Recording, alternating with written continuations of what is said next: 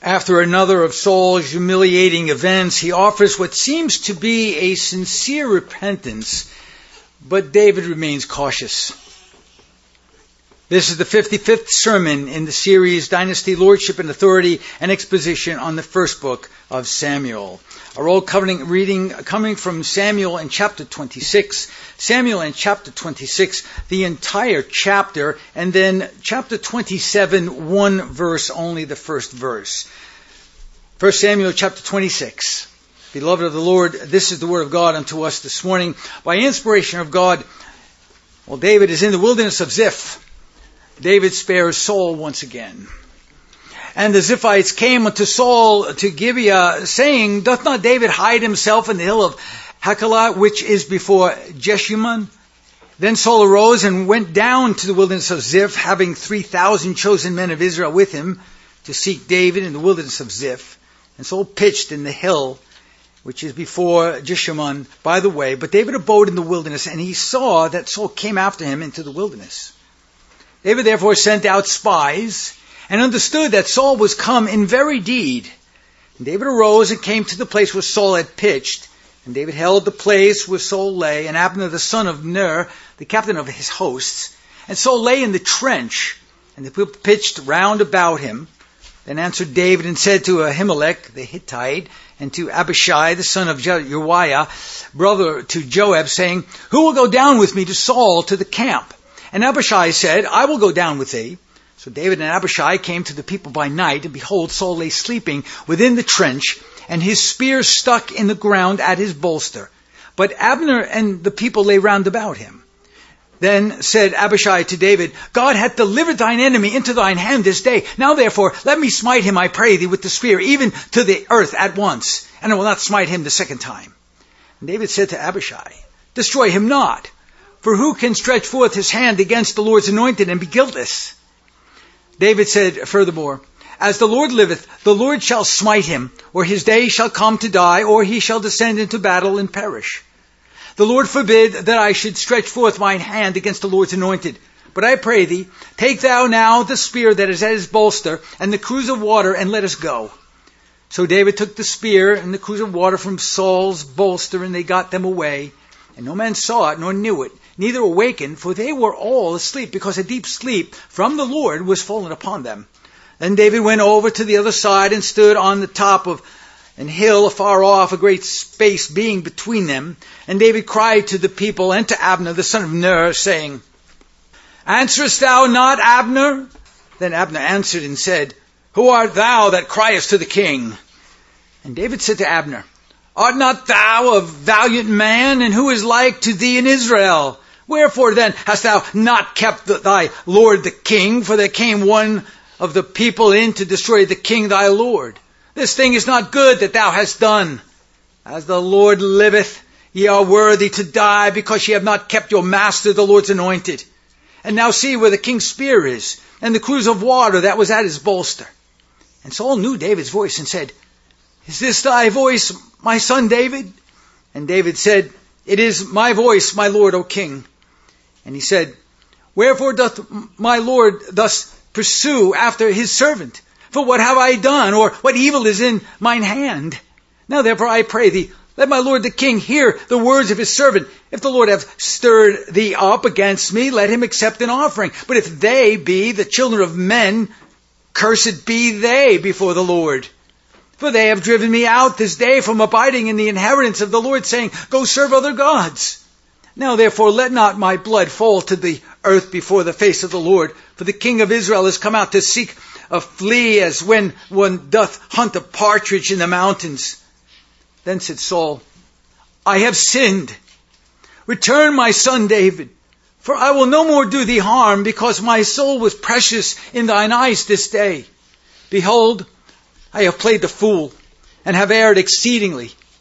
And David answered and said, Behold the king's spear, and let one of the young men come over and fetch it. The Lord render to every man his righteousness and his faithfulness, for the Lord delivered thee into my hand today, but I would not stretch forth mine hand against the Lord's anointed. And behold, as thy life was much set by this day in mine eyes, so let my life be much set by in the eyes of the Lord, and let him deliver me out of all tribulation. And Saul said to David, Blessed be thou, my son David.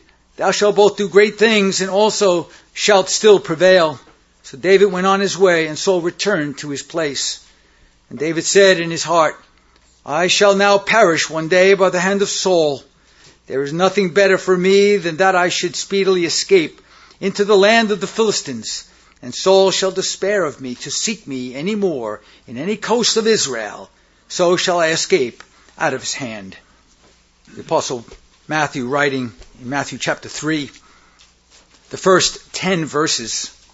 By inspiration of God, the prophet writes this, In those days came John the Baptist preaching in the wilderness of Judea, and saying, Repent ye, for the kingdom of heaven is at hand.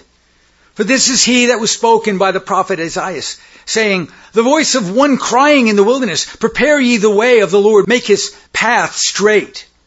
And the same John had his raiment of camel's hair, and a leathern girdle about his loins, and his meat was locust and wild honey.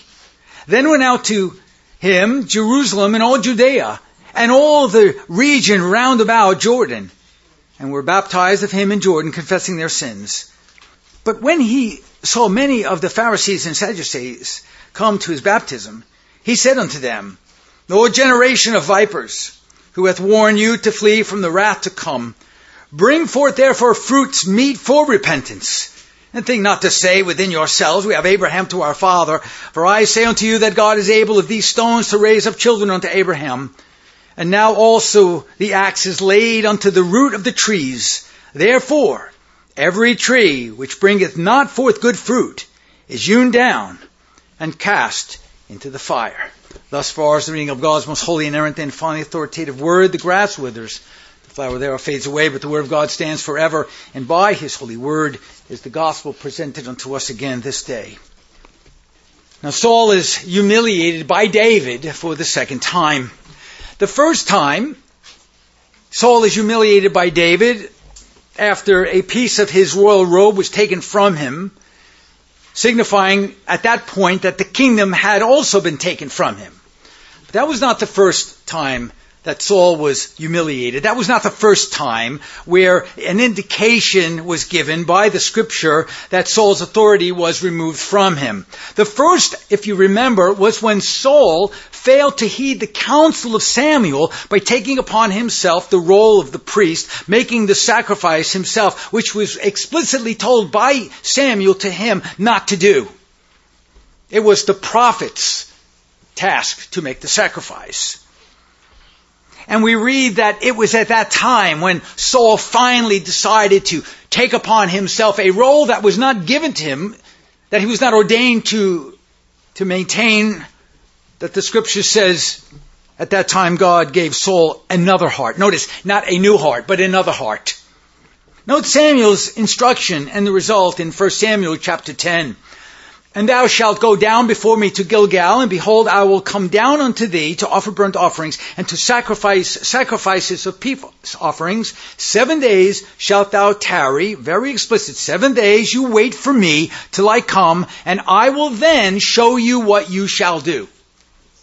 And so, while Samuel tarried 7 days, Saul took it upon himself, a direct rebellion against the prophet's words, and he makes the sacrifice. And it was at that time that God records the first declaration, or at least the insinuation, that the kingdom had been taken from Saul and given to David. And we read this in 1 Samuel 13 and following. And Samuel said to Saul, Thou hast done foolishly. Thou hast not kept the commandment of the Lord thy God, which he commanded thee. For now would the Lord have established thy kingdom upon Israel forever. But now thy kingdom shall not continue. The Lord had sought him a man after his own heart. And the Lord hath commanded him to be captain over his people, because thou hast not kept that which the Lord commanded thee. Notice, it was Saul's, as his kingly office dictated to him, it was Saul's obligation to keep the commandment of the prophet. But Saul continued to violate the clear commands of God, once again by sparing Agag and keeping some of the spoils for himself, which he was told to utterly destroy. So here's the second time. He didn't learn his lesson the first time, so he does it again. Samuel had to complete the work that Saul failed to accomplish, which begins a series of three symbolic testimonials, signifying that the kingdom had indeed been taken from Saul and given to David. And it is at this time that Samuel indicts Saul for not only rebellion, but notice what he says. He indicts him for witchcraft and idolatry as his rebellion and stubbornness dictated. Notice in 1 Samuel 15:22 and 23.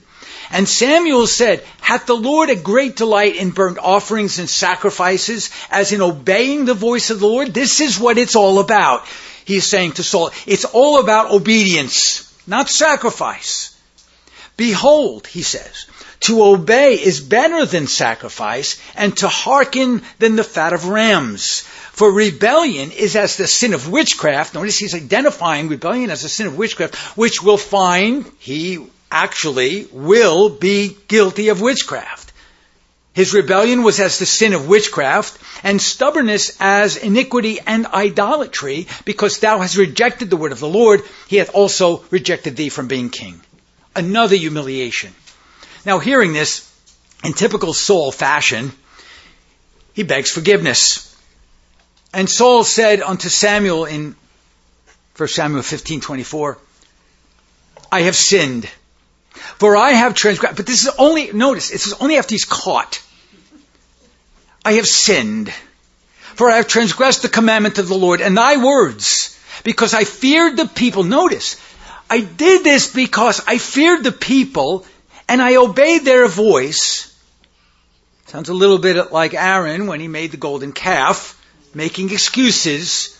Now therefore I pray thee, pardon my sin, and turn again with me, that I may worship the Lord. And Samuel said to Saul, I will not return with thee, for thou hast rejected the word of the Lord, and the Lord hath rejected thee from being king over Israel. And then Samuel turns about to go away, and he lays hold upon the skirt of his mantle, and it rent.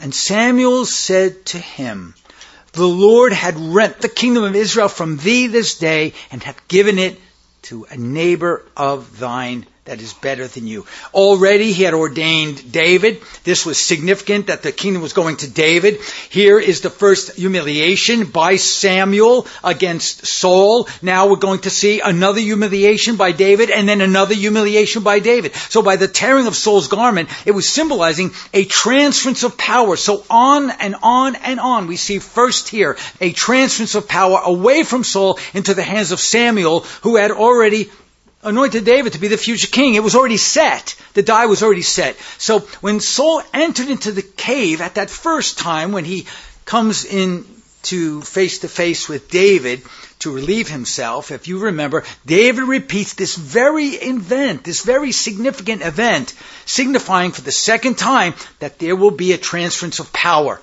And he cuts the piece of Saul's robe. Now, in this chapter, in chapter 26, in the land of the betraying Ziphites, those spying Saul lovers, David once again humiliates the king. But this time it's a little bit more severe. Not so much symbolic, but very severe. Taking Saul's spear and his water while he was in deep sleep, a transference of power is once again, for the third and final time, set forth so that by 2 or 3 witnesses, the word of God, that the kingdom is taken from Saul, is now established. Instead of crushing Saul's head, which he could have, because the spear was by his head, he could have continued the theme of the head crushing. He did not. So instead of crushing Saul's head, David shows Saul mercy, but not without leveling a sharp rebuke against Saul and his war chief Abner. This act was only brought about by the sheer mercy of God. The only reason why David could spare Saul's life was because God's mercy was upon him. God was dealing with David. David was given a merciful heart to give Saul this merciful intervention because he would be the shepherd king. David was only able to show such restraint because of the mercy of God. Refusing to act in vengeance against Saul, David chooses rather to rebuke Abner while at the same time defending himself against the king's wrath. And so we learned last time that there are times, even when there is great evil set against us, that mercy can be shown, leaving it to the Lord to destroy the wicked.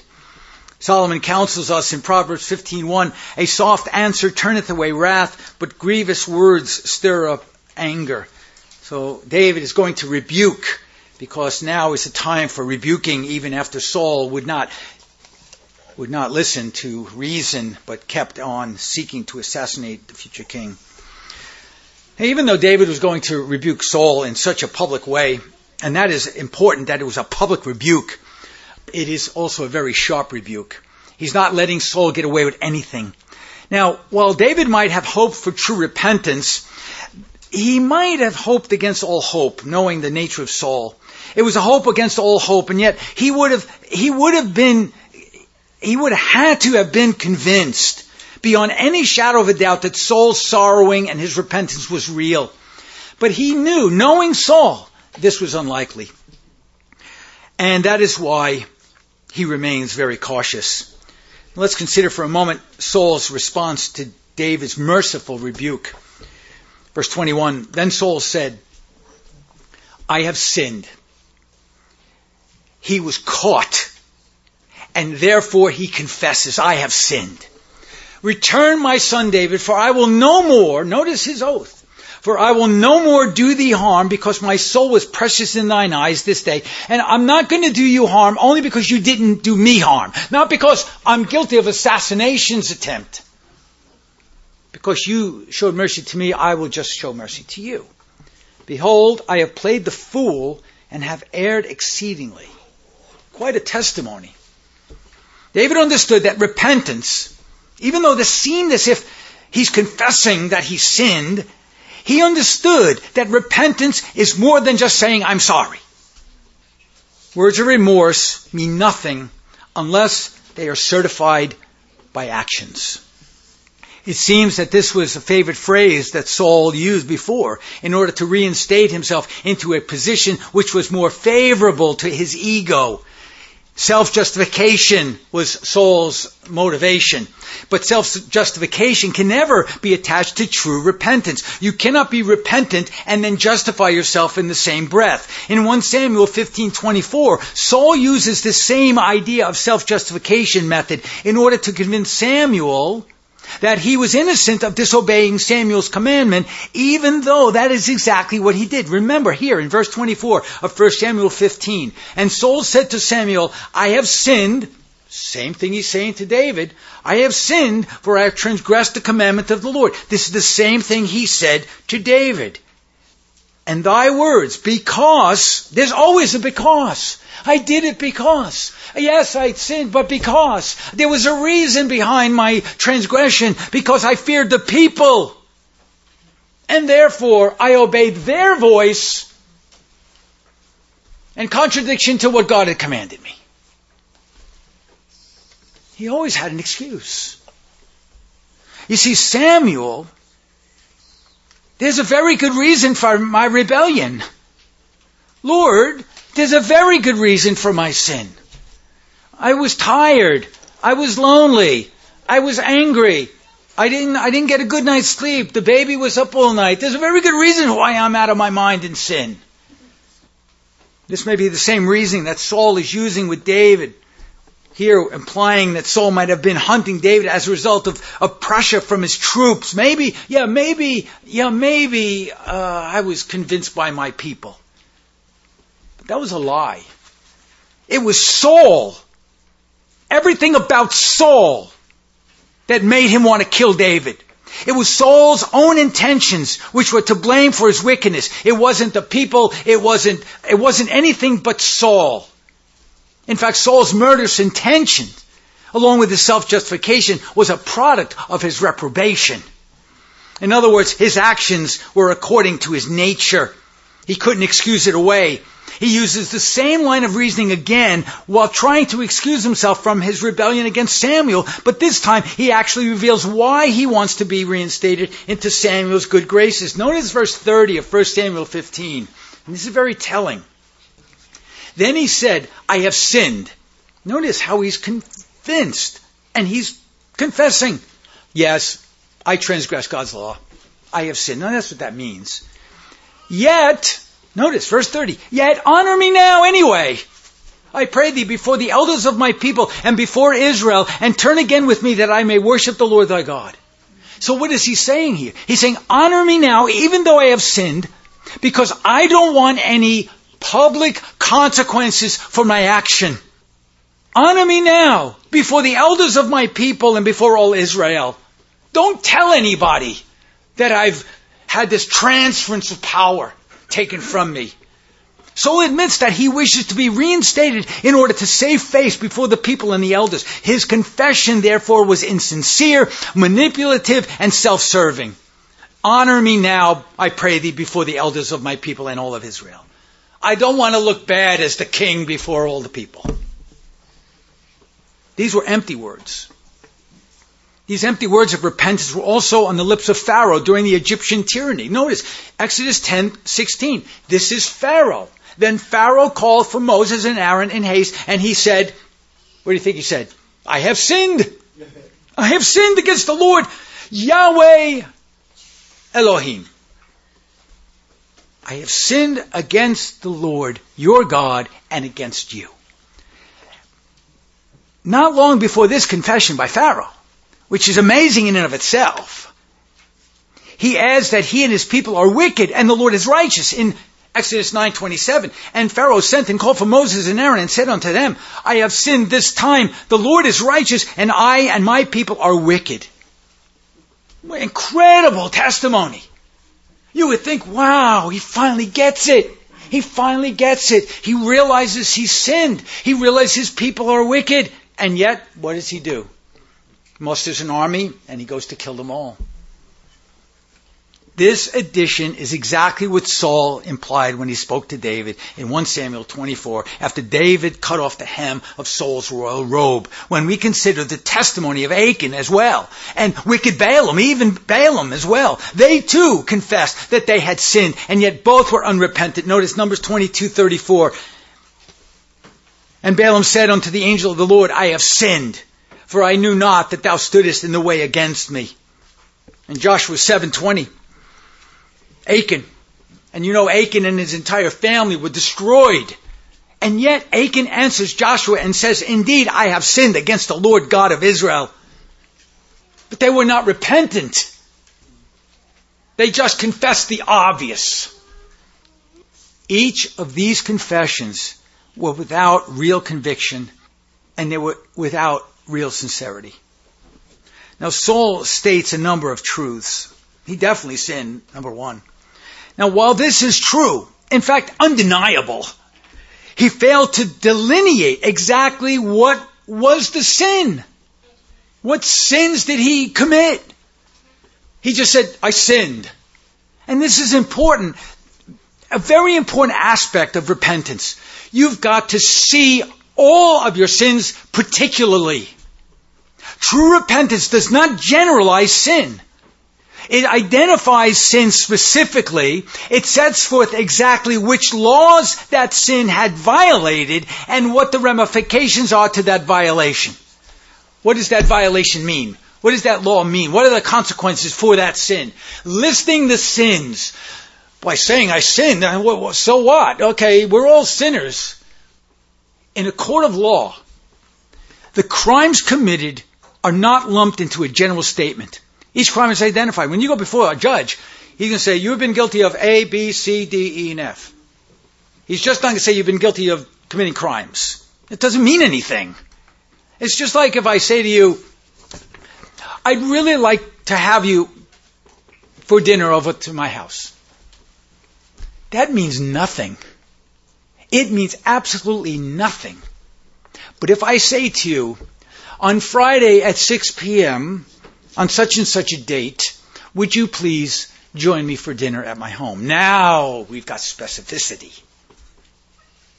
Saul should have identified his crimes openly, publicly, especially since his entire life was about sinning. And this entire scene took on the form of an open courtroom hearing. But he didn't want to bring out the fact that he's a murderous, lying, deceitful, rebellious, sinful man. David was holding court. That's why he brought Saul and Abner to the fore. He brings them to the forefront. And he opens this courtroom hearing. He was holding court. Saul was about to be tried. His crimes had to be heard publicly. If his repentance was real, all of his crimes would have been confessed. If he was sincere, he would have spelled out each of his transgressions in open court. He should have said that he had sinned as a murderer, a conspirator, a hater of God's anointed, a violator of his oath, his violation of his office as king, the sin of pride, arrogance, narcissism, and you can just keep going and going and going for him. In addition to these, he should have confessed that he had just used his son and daughter to conspire against David. He even lobbied to kill his own son Jonathan, if you remember. He lied about David's treason and setting forth legal ordinances that were in direct rebellion to the law of God. And yet he confessed none of these things. His sins were legion. His sight of sin was imprecise and glossed over with generalities. Moreover, he not only sinned in these ways, but many of his sins were also crimes. To say that you have sinned, therefore, is not enough. The sin must be spelled out. Whether you go before God with it or you go before a brother or a sister and say, listen, here it is. Only then can you realize the depth of your transgression when you spell out your sin.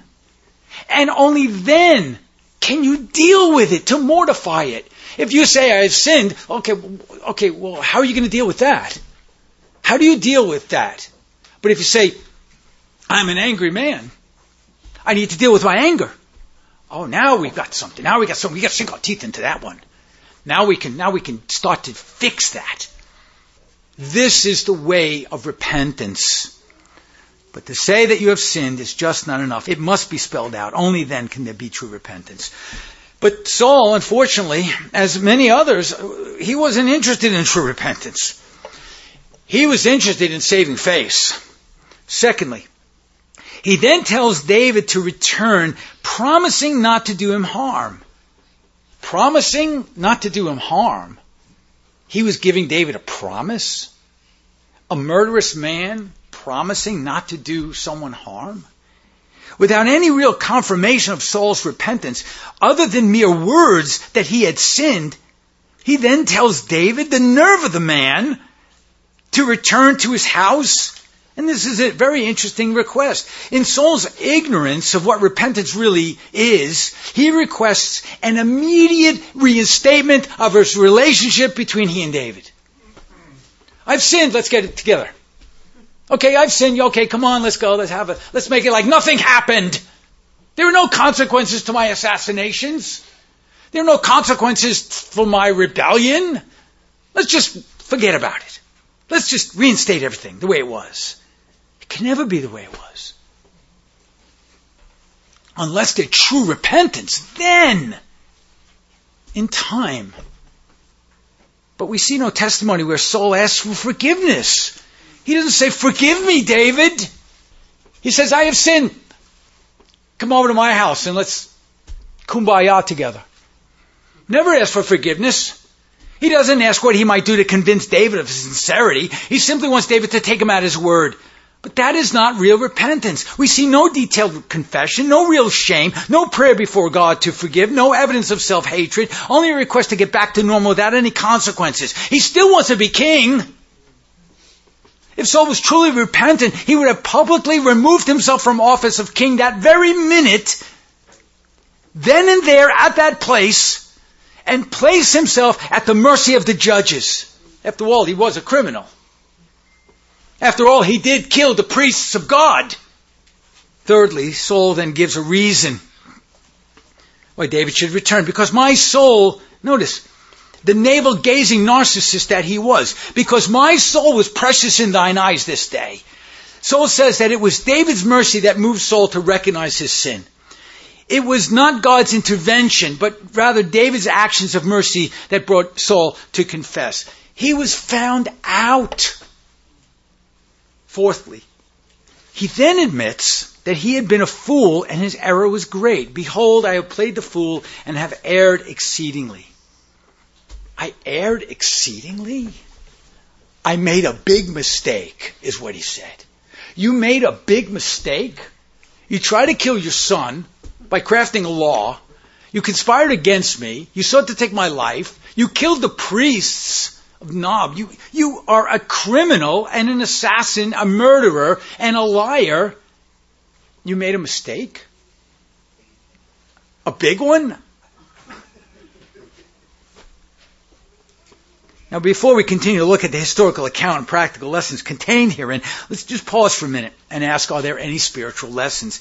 Well, remember, Saul does represent Adam, and David represents Christ. These men are given to us as types and figures to flesh out certain aspects of the gospel and the kingdom of God. And so we have to ask a few questions. What moves an individual with the Adamic nature to confess their sin and acknowledge that they have played the fool? If it's really a confession, what is it that moves a man to confess? And the answer is God's mercy. David's act of mercy upon wicked Saul is a picture of Christ's mercy bestowed upon the elect who are lost in the loins of Adam. Instead of killing us, Christ shows us mercy.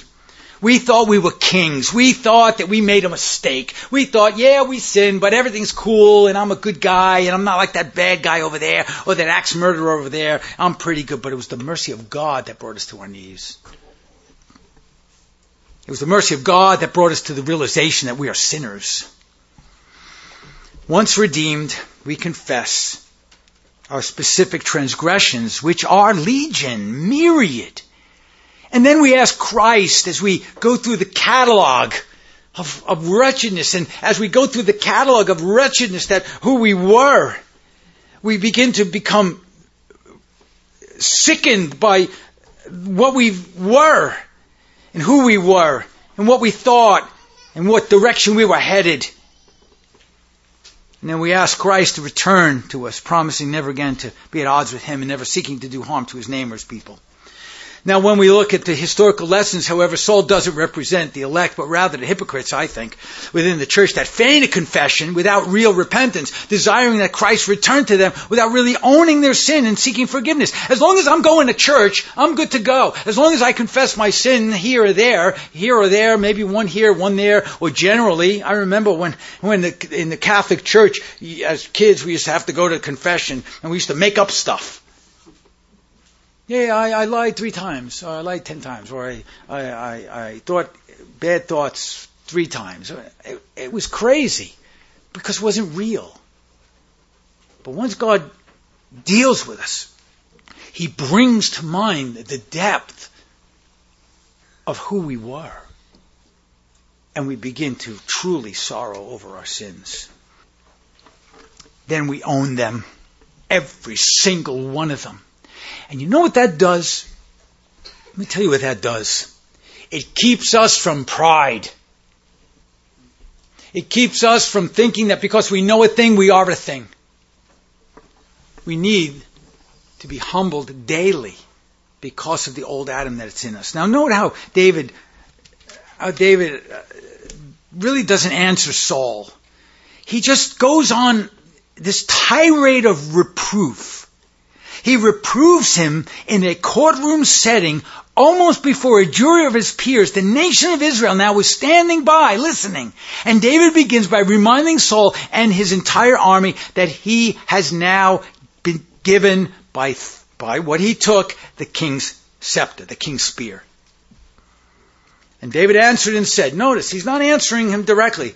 He's saying, behold the king's spear. And this was a tremendous revelation, since the spear represented the scepter of the king, his war instrument. It was his ruling instrument. It was his weapon of war. To confiscate Saul's spear while he was sleeping in a trench, signifying hell itself, was to confiscate his authority. To confiscate his spear was to confiscate his authority. David holds up the spear as if to say, now I have been given royal authority. He is no longer king. And this must have terrorized Saul, since he knew that the kingdom was finally taken from him and given to David. Saul now had to face the fact that his time as king was pretty much finished. So David then asks for a young man, not Saul, not Abner. He asks for a young man to come and retrieve the spear. And you have to ask, well, why? Why not humiliate Saul? Why not say, okay, Saul, you come on up. Come on up. You get your own spear. You retrieve your own spear. Well, David didn't want Saul or any of Saul's men to come up, especially Abner, because they might come and kill David. So he asks for a young boy to retrieve the spear. And this is very telling because David still doesn't trust Saul. Still doesn't trust him. All of Saul's words were empty.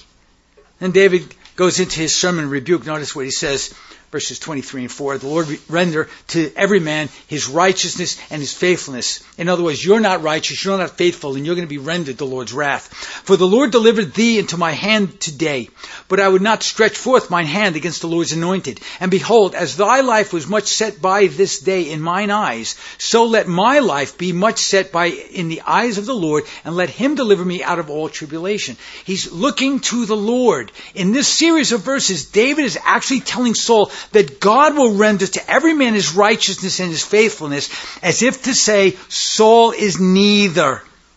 David is also contrasting Saul with himself, as if to say, you are void of any righteousness, you are void of any fidelity, but I, on the other hand, because now I have the king's spear, now I am the rightful heir, I am righteous, I am faithful.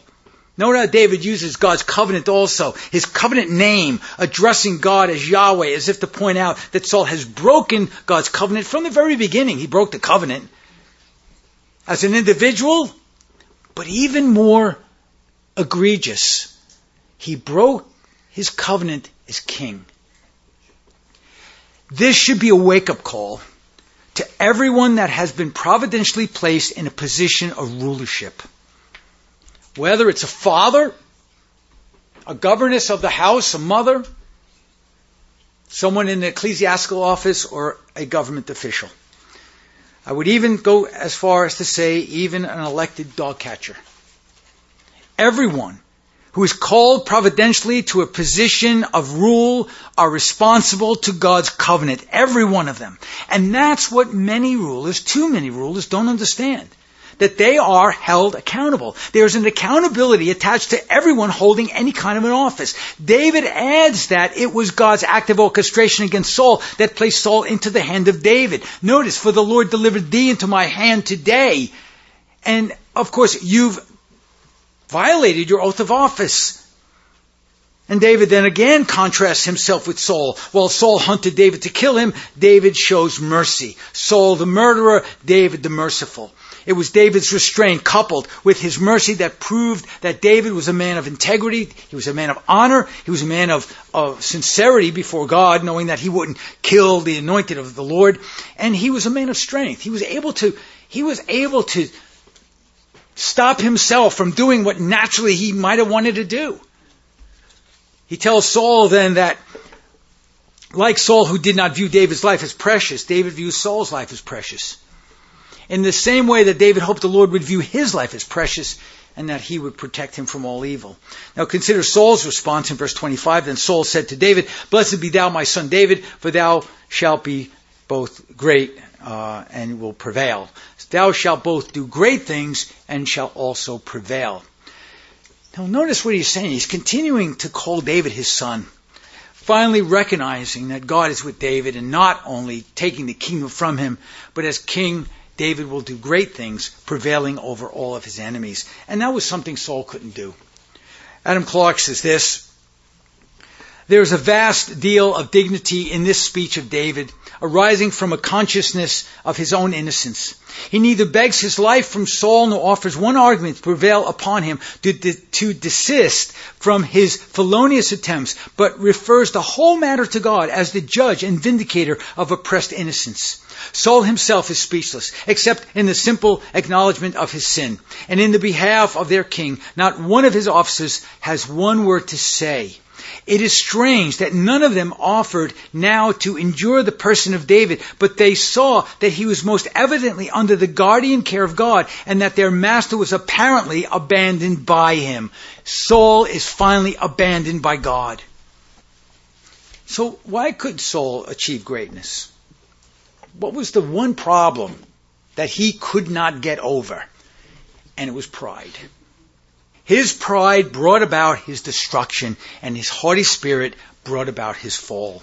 Saul was unwilling to humble himself before God, and this led him to become a law unto himself. And once he became a law unto himself, he got his power as king. He thought that he could determine good and evil according to his own sinful nature, in the same way that Adam thought that by eating of the tree that he too could become as God, discerning for himself between good and evil. This is what happens in government all the time. They think themselves beyond right and wrong, above God, and of course then they begin to make laws according to their own nature. So David goes on his way, and Saul returns to his place. That too, at the end of the day, when the two men separate themselves from each other, never to see each other again in this life, it tells us something, that David did not take Saul's invitation to return to his court as his son. Verse 1 of the next chapter gives us further insight into the mind of David. And David said in his heart, I shall now perish one day by the hand of Saul. Think about that. After all of this belly aching at Saul's, I'm sinned, come back, I'm foolish, I'm stupid, you're right, I'm wrong. David says, I know that man. With all Saul's belly aching that he was foolish and they had sinned, David knew it's all a show. He still believed that Saul was going to revert back to his old self because that was who he was. And that meant Saul would begin to hunt him once again and kill him. And this tells us something about those who have no evidence of true repentance. They're not to be trusted. They're just not to be trusted. This also tells us something about David. God had protected David thus far from the murderous intentions of Saul. Why then would he fear that Saul might kill him? Well, if he was so convinced that God would save him and keep him from falling under Saul's tyranny, why did he leave and go to the land of the Philistines? Was he lacking faith? Was he still afraid of Saul? I don't think he was lacking faith at all. David knew that he should not tempt God by putting himself in harm's way. He knew that if he went back, he would be killed. He knew Saul's intentions, but he also knew that God would protect him as long as he remained cunning. So we need to remain cunning in the face of unrepentant sinners, wicked men, wicked nations. We never are to let down our guard. David did not let down his guard, no matter what the man said, because he knew the man's nature. And he didn't want to tempt God, because he understood that God protects us through means, not through carelessness. Now consider David's plan. He hides out in the most unlikely place of all, in the camp of the Philistines, in hope that Saul would not venture into their land. For if he did, there would be a war. There would be a war, and Saul was ill prepared for conflict because God had left him. So notice what he says. There is nothing better for me than that I should speedily escape into the land, making no hesitation, because I know Saul, after he gains his wits, he's coming after me again. That I should speedily escape into the land of the Philistines, and Saul shall despair of me to seek me any more in any coast of Israel, so shall I escape out of his hand. And so David escapes into the land of Achish and the Philistines for shelter against Saul. We shall examine that next when we return to David in the land of the Philistines. And this we shall do, God helping us, unto the praise of the glory of his grace. Amen.